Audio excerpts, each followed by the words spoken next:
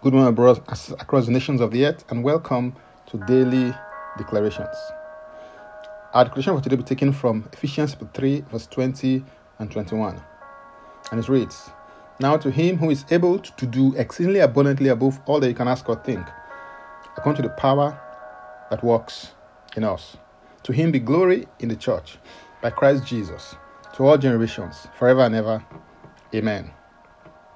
This text is a prayer and benediction from Paul the Apostle. And in this benediction, Paul reveals one of God's natures. The nature that he reveals is God's ability to super abundantly carry out his purpose in your life. The other thing he reveals is that if you can ask it, think it, imagine it, or conceive it, God is able to surpass it.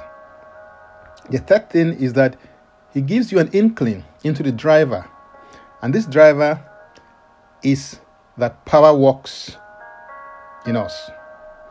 The word power as used here means two things. Firstly, it means inherent power, inherent ability, inherent energy, or inherent capacity.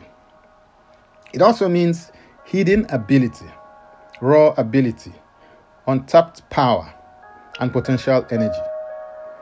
The concept and idea of power here is that you have power in potential form.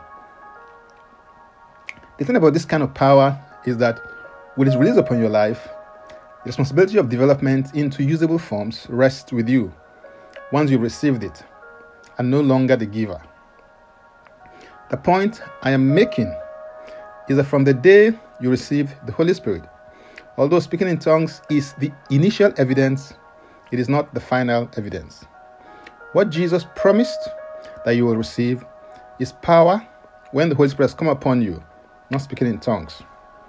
But I believe that it takes praying in tongues for extended period, consistently, to encounter and begin to walk in dimensions of power in the kingdom of God. In 1 John 4 and verse 4, the Bible says that you have God, little children, and have overcome them, because he who is in you is greater than he who is in the world. Although the greater one lives in you, if you continue to be a little child, you will limit the vast potentials that could become available to you. So you need to learn to grow in your relationship with this greater one that lives in you by becoming a son in the kingdom of God. One point that cannot be overemphasized is the fact that God will do according to the power that is at work in you. This power is both inherent with your spirit and it is potent. 1 Corinthians 6:17 declares that, "But he who is joined to the Lord is one spirit with him."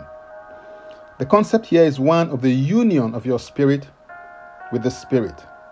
This opens you up to a vast island and vista of opportunities in God. Hallelujah. For more, go to my Linktree account, Francis Ubeku. And Francis Ubeku is a single word. Now, let's take the declarations together. And I stand in agreement with you as we do that.